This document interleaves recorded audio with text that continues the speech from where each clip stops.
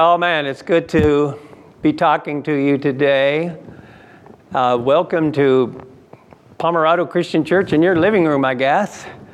I hope you're healthy and strong. I hope you have your family gathered around, or maybe it's just you. But I want to talk to you today. And by the way, I am looking forward to when we get to see each other in person again, right? Shake hands, give a hug. These are just really crazy times we're living in. Our world, this is unprecedented for our generation. But God is up to something, and we're going to get through it, and we're going to make the best of it, and we're going to study God's Word together here today. So I want to say welcome. I want to tell you today that I want to talk to you about telling God stories. Now, if you were with us last week, you know the topic was experiencing God incidents. Everyone's had a coincidence, you know, when unusual things come together. But when you know that God is in the middle of it, then I don't call that a coincidence. I call that one of those God incidents. And that was last week. Now this week, when you have those kind of God stories, when those times in your life when God is doing something special, then those are important times. And it's not just experiencing God incidents, but now we're talking about telling those God stories. All right? So that's what our topic is today. In fact, let's see if we can get the screens up on here. You have God stories. I mean, if you're listening to me today, God has done something in your life. Why would you be tuning in? I call these God stories. And I want to tell you today that every God story is a good story. Now, in a good story, there are bad elements.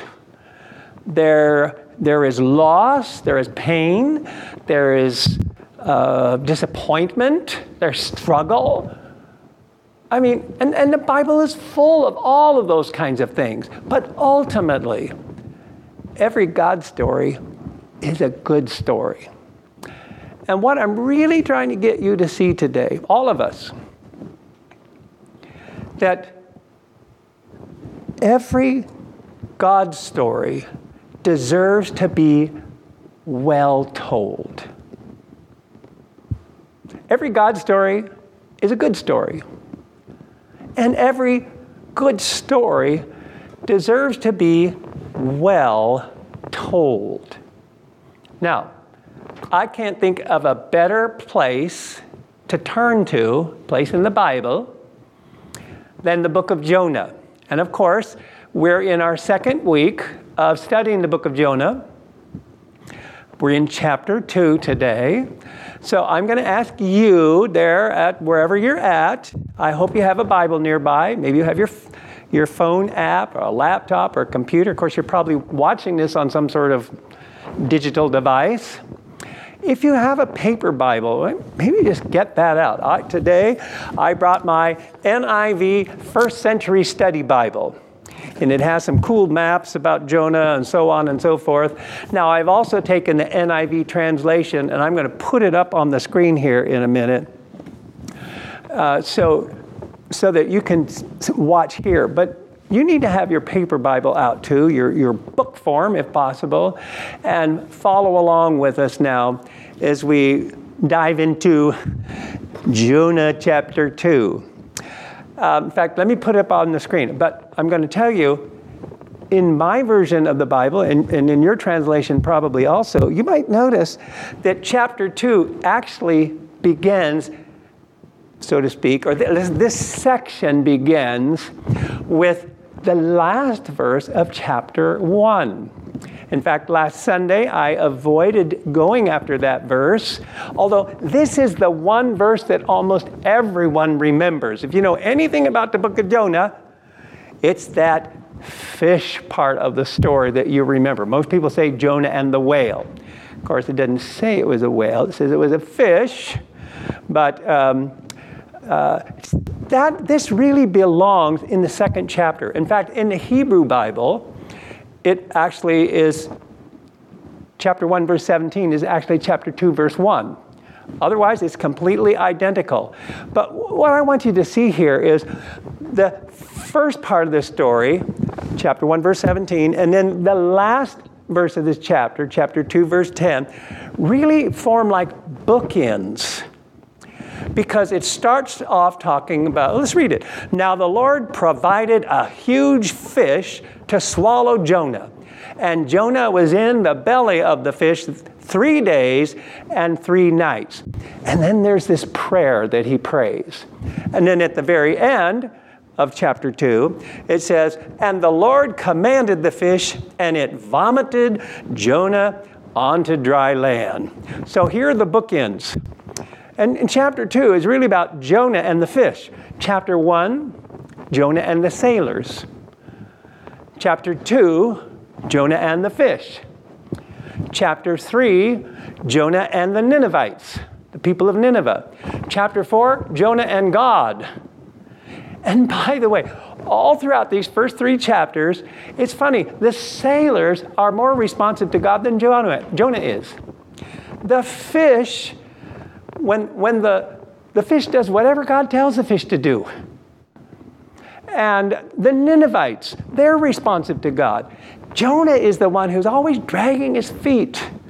And even when you get to chapter 4, which JP is going to be bringing to you in a couple of weeks, we will finally get to see what's going on with Jonah. So I want to look, first of all, at these bookends. And I did want to call out a particular question to your mind. Let's just stop right here. And in fact, if you're at home or somewhere and you're watching this on video, obviously, then you might want to get ready to hit the pause button so that whoever's with you there, or if you're alone, just think about the answer yourself. I'm going to ask you this question, and I'm going to give you about 10 seconds to hit the pause button. So then I'm going to keep talking, but when you are done discussing, then you can hit the play button again. So here's the question. Here we go.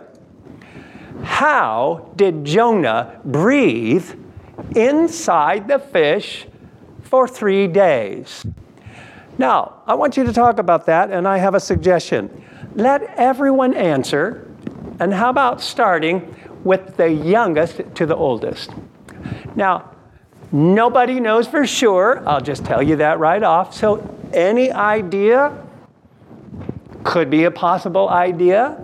So I'm going to give you a few seconds, but you pause the video and talk among yourselves there. How did Jonah breathe while he was inside the fish? All right, I'm going to count to 10.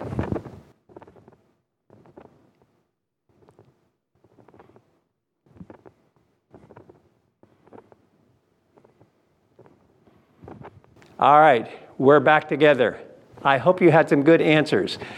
In fact, if you had some really good answers, I think we're probably going to have some kind of mechanism for you to share them. You know, type it in, post it somewhere. So I'm not in charge of that part of this, but I'd be curious. Send us an email. I'd be curious. What are some of the ideas you guys came up with? Do you want to know my answer? All right. My answer is, I don't know. I don't know. Nobody knows. And I can't imagine, if I'm trying to think of a naturalistic way, if I'm trying to think of how science would answer this question, well, to me, the point is, there is no natural answer. It's a supernatural answer. It's a miracle. How did he breathe inside the fish? Well, it's a miracle. Now, some people would say, well, I don't even think it's a real story. I think it's more like a fable or a metaphor. I don't go there. I think, no, the Bible treats this like a real person in a real time and place within a real kind of fish. And by the way, the Bible doesn't say whale. I'm not pointing at Scripture anymore. The Bible doesn't say whale. It says fish. And if God wants to make a fish big enough to carry a man for 3 days and figure out how to make him breathe, well, see, that's God's business. And I want to say something else, too, while we're at it, because people have questioned about Jonah and the whale. Is it possible? And the main reason why I believe it's a real person and a real fish is because when we read in the Scripture, in the New Testament, Jesus treats the story that way. He treats it like real history. In fact, in my regular reading, I just read this yesterday. I was in Luke chapter 11, I think it is, and everyone's saying, Jesus, show us a sign. Show us that you're really the Messiah. Come on, we want a miracle. And Jesus said, there's only going to be one sign, and that's the sign of Jonah. He mentions Jonah. And then he says, just like Jonah was in the belly of the fish for 3 days, so the Son of Man, he's referring to himself. So the Son of Man will be in the tomb for 3 days, and he'll rise again.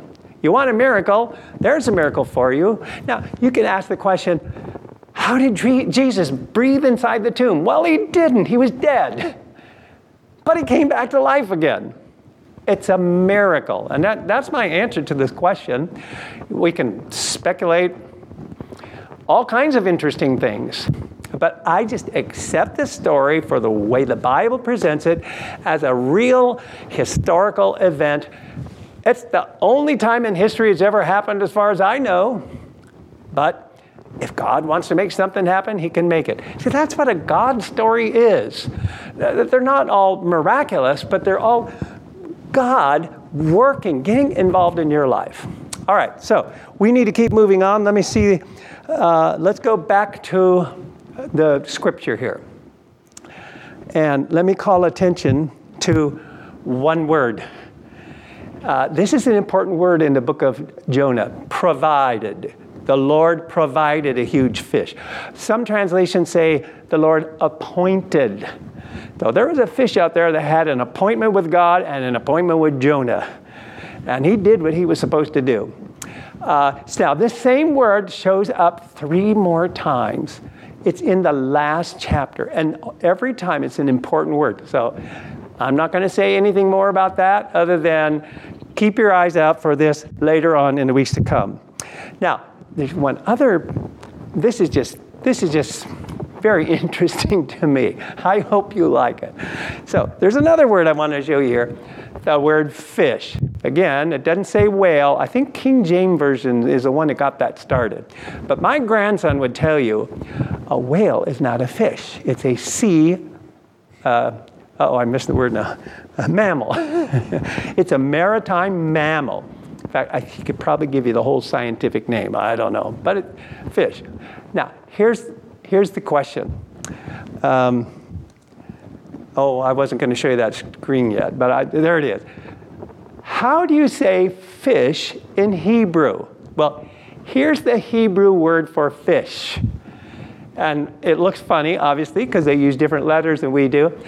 But if you wanted a Hebrew-speaking person to pronounce that, this is how you say the word fish in Hebrew.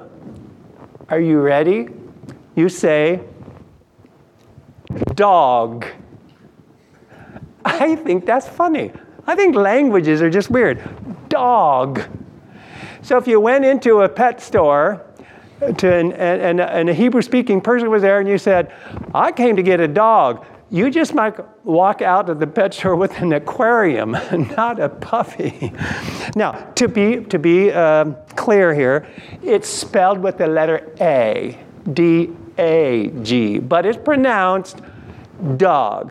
So, there, you learned something unusual today. So I hope you have a good laugh. There's just some things I think are funny. Okay. First verse. Now the Lord provided a huge fish to swallow Jonah, and Jonah was in the belly of the fish 3 days and 3 nights. And now the very last verse says, And then the Lord commanded the fish to vomit Jonah onto the dry land. Now, what we're going to do is we're going to really just dive in. We're going to hack into the book of Jonah, just like computer hackers would go after some really important information. And in fact, I almost used the title, Hacking Jonah, for today, because I know by the time we got to the end of the chapter, there would be this example where the fish actually hacks Jonah. But they told me I can't use that title. So our title is Telling God Stories, okay? And doing a good job of doing that. All right, let's go on. Here we go. You turn in your Bible. I hope you're in now. Chapter 2, verse 1. From inside the fish, Jonah prayed to the Lord his God, and he said, now I only have verses 1 and 2 here, but the whole rest of the chapter, did you notice? It's weird. I mean, this is the way it's printed in the book. And I try to keep the line breaks and the indentations on the screen here. What's with that? In fact, in your living room there, or family room, or wherever you are, maybe someone knows the answer. Why is this whole chapter indented like this? What's going on? I'll give you a chance for someone to answer. Okay. Did someone say, that's Hebrew poetry? Because that's the right answer. This whole section now is a poem. And it's you might say, well, it doesn't sound like a poem to me. We read the first line. I don't hear any rhyming going on. But Hebrew poetry is different than our poetry in that when we hear a poem, we expect there to be a repetition of sounds. What we hear, a repetition of sounds, right? I mean, that's not the only thing that makes a poem, but here's a famous first line of a poem. First two lines. Listen, my children, and you shall hear of the midnight ride of Paul Revere. Oh yeah, that's poetry. I hear a repetition of sounds. But that's our culture. Back in 750 BC, when Jonah was writing this, and all throughout the Hebrew scriptures, poetry is different. It's not a repetition of sound. It's a repetition of ideas. It's the ideas that are repeating. And you might say, well, I don't like that. I like ours better. Okay, fine. But hey, look at it this way. If Jonah had written the kind of poetry in Hebrew that repeated the sounds, we wouldn't get it at all. Because when you translate from one language to another language, the sounds don't translate. They don't translate the same. The ideas translate the same. So when you think about it, the way God inspired the writers to write the scripture, all of that Hebrew poetry, it does translate into our language or any language because it's a repetition of ideas. Now, let's take that off the screen and let's begin to read just this second verse. First and second verse. From inside the fish, Jonah prayed to the Lord his God. All right, and here we go. Quotation mark, got it? He said, in my distress, I called to the Lord, and he answered me. From deep in the realm of the dead, I called for help, and you listened to my cry. Now, let's just take a minute and analyze this as Hebrew poetry, all right? Let's look for the similarities. First of all, in the first line, in my distress, is similar to the third line, in the realm of the dead. In fact, it kind of amplifies the idea, doesn't it? I mean, you could be in a lot of different kinds of distress, but Jonah's distress was to the point, he thinks, I'm about to die here. Repetition of ideas. Here's another one. How about in the first line, I called to the Lord. That's similar to what we find in the third line, I called for help. And again, you could call to the Lord in many different ways. Hello, Lord, how are you? You call to the Lord. But whoa, that's not what Jonah is doing. This is not a casual conversation. This is help! And the poetry helps bring out those differences. Every time you read the matching thing, it amplifies it some more. Now, this is just really cool poetry once you start to see what's going on here. Let me show you one more, all right? How about the word, in my distress I called to the Lord, and He answered me. Yes, God is here. He's going to do something. And the parallel would be, and you. Now, it's not just He, God impersonal. It's you, Lord. You answered what? My cry. He's desperate. And God's right there with him, going to solve his problem. So, do you get the idea of how Hebrew poetry is just really cool? And it translates to any language. You hurled. Now, we're not going to do that for every single line. Although you could do that in your Bible study. You could do that in the book of Psalms and a lot of places where you see this Hebrew poetry. It's called parallelism, by the way. And there's different kinds of parallelism. So there's a lot you can do in your own study.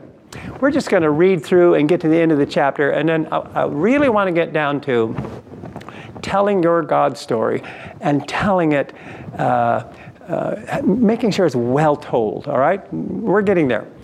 You hurled me into the depths, into the very heart of the seas, and the currents swirled about me. All your waves and breakers swept over me. I said, I've been banished from your sight, yet I will look again toward your holy temple. By the way, you might not notice this parallel, but there it is. See the word sight and the word look? He's saying, I think I'm so far out, God can't even see me anymore. And then he realized this fish is coming to rescue him.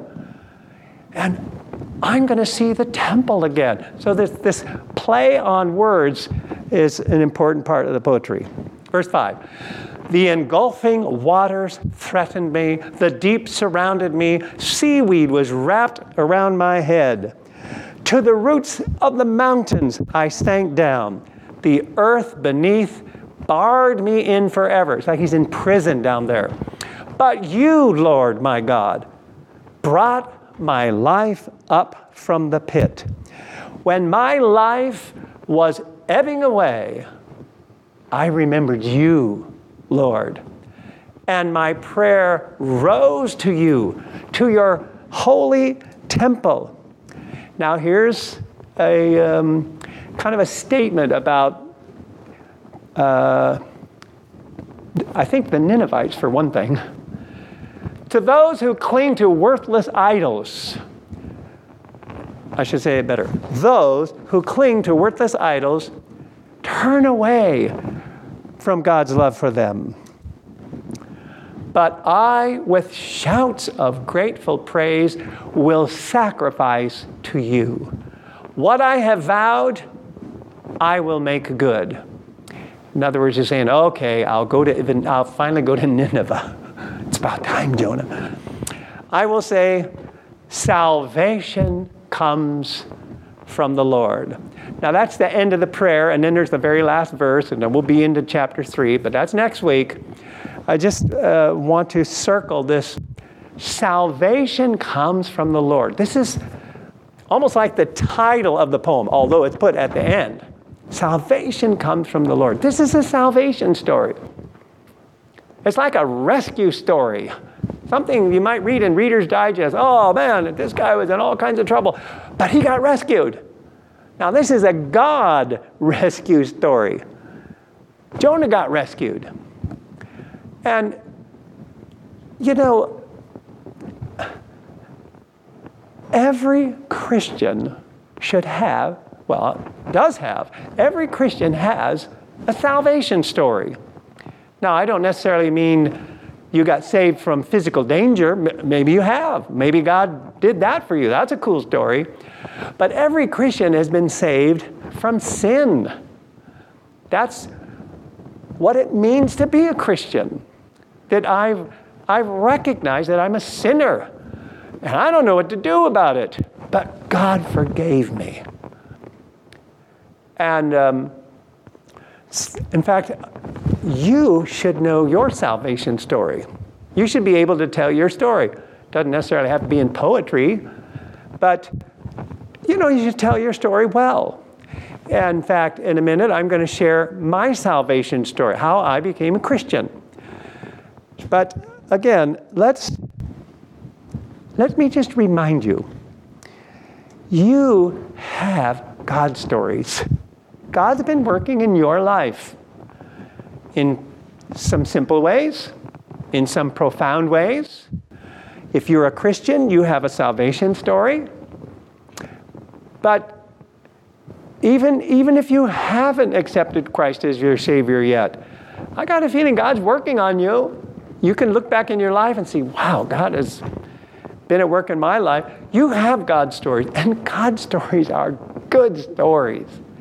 And God's stories, good stories, deserve to be well told. So, if I were telling my salvation story, and I've told this many times, it can be 10 minutes long or it can be 1 minute long. Let me take about 2 minutes. So my story would be this. I grew up in a Christian home. My mother and father, Les Foot and Linnell Foot, were good Christian people. They raised their kids. I was the last of 4. Raised us to know what is right and wrong. But I knew I didn't do everything right. I knew I had sinned. And as a young child, here's one thing is very clear in my mind. I remember a time when the newspaper came out with a story on it that said, the scientists have determined, the astrologers have determined there's a certain alignment of the planets that's going to happen. It's never happened before in our lifetime. And it could be the end of the world. Now, probably the newspaper article was exaggerating a bit.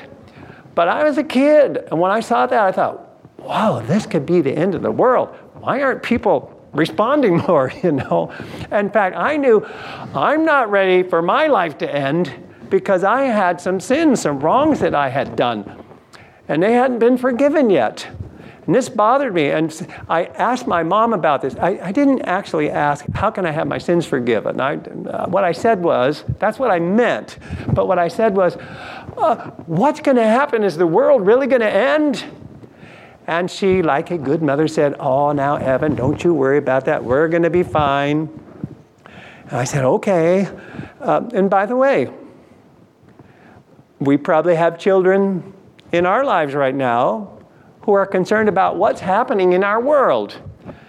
And they probably need to be reassured, don't they? That, hey, God's in control. He's taking care of us.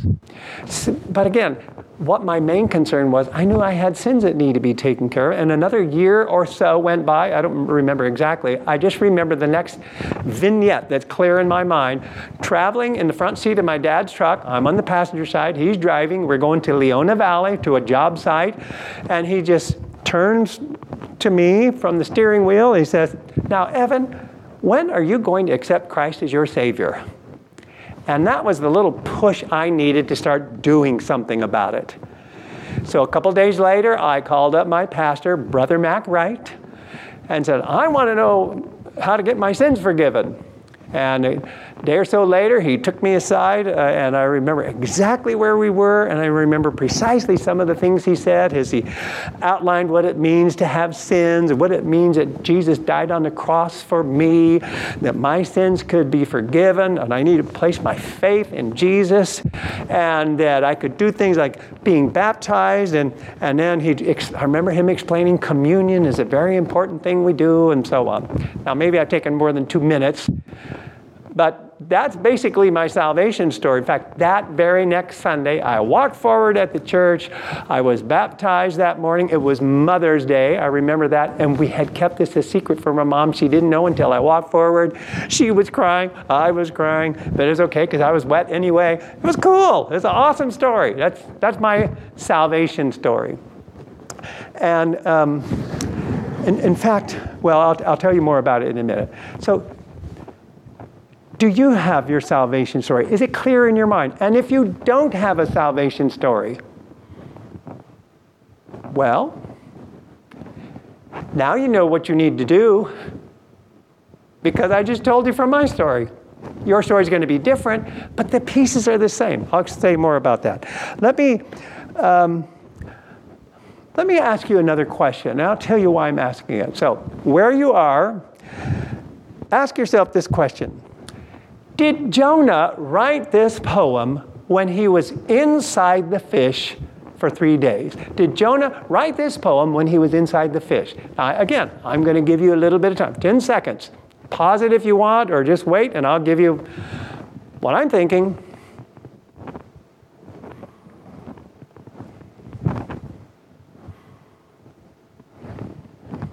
All right, I'm back. Did Jonah write this poem when he was inside the fish? Really? I don't think so. I mean, did he have a quill and a parchment inside there? No. I mean, that's impossible. Now, if you think, did he write this poem in the sense of composing it? Did he think it up while he's squished inside that fish? Well, maybe, but it says he prayed inside the fish, but was he praying a poem? I don't think so. You might have a different opinion, and that's fine. I think most people, when they're in the middle of a disaster, crisis, they're just calling out to God. I think, obviously, it was written later, and I think it's after he thought about it for a while, oh, the desperate thing, and the desperate situation I was in, and he took the time to write it out in a piece of fabulous Hebrew poetry. You know, your Bible is a fantastic literature document, or literature documents. And the book of Jonah is one of the best of them. It's a great piece of human literature. It's lasted for thousands of years. We're still telling the story. Now, we would also say it's not just human literature. God's hand was in it. He inspired it. But what I'm saying is, obviously, Jonah took time later to write this out. And aren't you glad? Not only is it such a good story, but it's actually told very well. And that's how I think you should think about your God stories, your salvation story, or any number of other stories. How God helped you when you had a flat tire. How God helped you when you were in the hospital emergency room. How God helped you when you were giving an important speech, or whatever it is. You know, there are hundreds of ways. If you stop to think about it, there are hundreds of ways that God has been active in your life. Those are awesome stories. And as a testimony, as a witness to God, as a witness to the world about God, you know, you should really take time to learn how to tell your stories well. So I have 4 suggestions. As you think about the way God has been working in your life and how you might share it with other people, just like I shared my salvation story with you. So, but unless you're doing these things, it probably won't be as well told as it could be. So here's my first idea. You have to recognize them. You have to recognize when God's at work in your life. Sometimes He's doing stuff all around us. We're not paying attention to it. So you need to recognize, start paying attention. In fact, this is a very good time to be thinking, what is God doing during this pandemic? Our family is disrupted, our work is disrupted, our church services are disrupted. But that doesn't mean God's not doing anything. In fact, let's dig down in and find out just what God is doing in your life. So recognize them, but then also record them. I forget this stuff if I don't write it down. I'm suggesting you should too. In fact, this little brown book here is my journal for this year. Actually, I call it Evan's Daily Log. So every day I write down, every morning, so here's what I wrote down about yesterday. Every morning I just jot down the things I did and so on and so forth, anything unusual. It's just plain old stuff. But that helps me to remember them. And then every once in a while, let me get the next one on. Recognize them, record them, and then revise them. Sometimes I go back and say, God was doing something really unusual. So then I have another series of books. This I call my reflective journal. When something really unusual happened, and I know God was in it, man, I want to write that out. And these are for me. But this is a part of how, people wonder, how did you preach all those years and come up with those stories? Well, I'm just kind of paying attention to how God is trying to fix me. There's a lot of, that's a treasure trove of stories right there. Because I had a lot of fixing that needed to be done. Still do. So recognize them, record them, and then revise them. In fact, even while I was thinking this last week about how I would tell you my salvation story, it really occurred to me for the first time, and I tried to tell it this way, that my salvation story involves three people in my life. My mother, my father, and my pastor. And each one played a different role because, you remember, my mother reassured me about the world's not going to end. My dad told me, when are you going to decide for Christ? And Brother Mac told me, okay, here's the things you can do. So my mother, her part of the story was important because I needed to know the love of God. It's like she gave me a big hug, just like God would. Hey, I love you. We're going to be okay. But my dad's part of the story was, you need to decide for God. Doesn't happen automatically. This is a choice you need to make. And then when I called my pastor, he sat down with me, Brother Mac told me, here are the steps you need to take. Everyone needs those three items. And it occurred to me that that's how I can frame my salvation story when I tell it. I needed to know the love of God. I needed to make a decision for God. And I needed someone to help show me the way, show me the steps. So that's how I revised it this last week. And then one thing, you got to reveal them. By that I mean it had to start with the letter R. I'm sorry. Tell those stories when you get a chance. Just like I've had this chance to tell you my story. So recognize them, record them, revise them, reveal them. You have God's stories. And they deserve to be told. And every good story should be well told. Like what Jonah did when he gave us the book of Jonah in the Bible. It's an awesome story. So here's a final gift to you. I want to give you a simple template, because a lot of times we don't know, how do I start? So just think of an event in your life that God had his hand in, and I'm going to give you 3 words. These are so simple, you can't forget them. They'll help you put your story together in a delicious format. It's like you're cooking a meal. This works, okay? So first of all, I would say, look for something odd. Often God's stories, there's something going on that catches your attention. Now, I don't mean weird or outlandish necessarily. A spaceship came and an alien abducted me or something. Okay. It could be, well, for me, it was, I read a newspaper story that scared me about the planets, and so that sticks in my mind. And not anything like that is a part of what gets your story going. Now, it has to be true. Don't make this stuff up. But there's something unusual about what God's been doing in your life. So start with that. But then the most important thing is look for what's odd, and then look for God. What did he do in your story? How did he make the difference?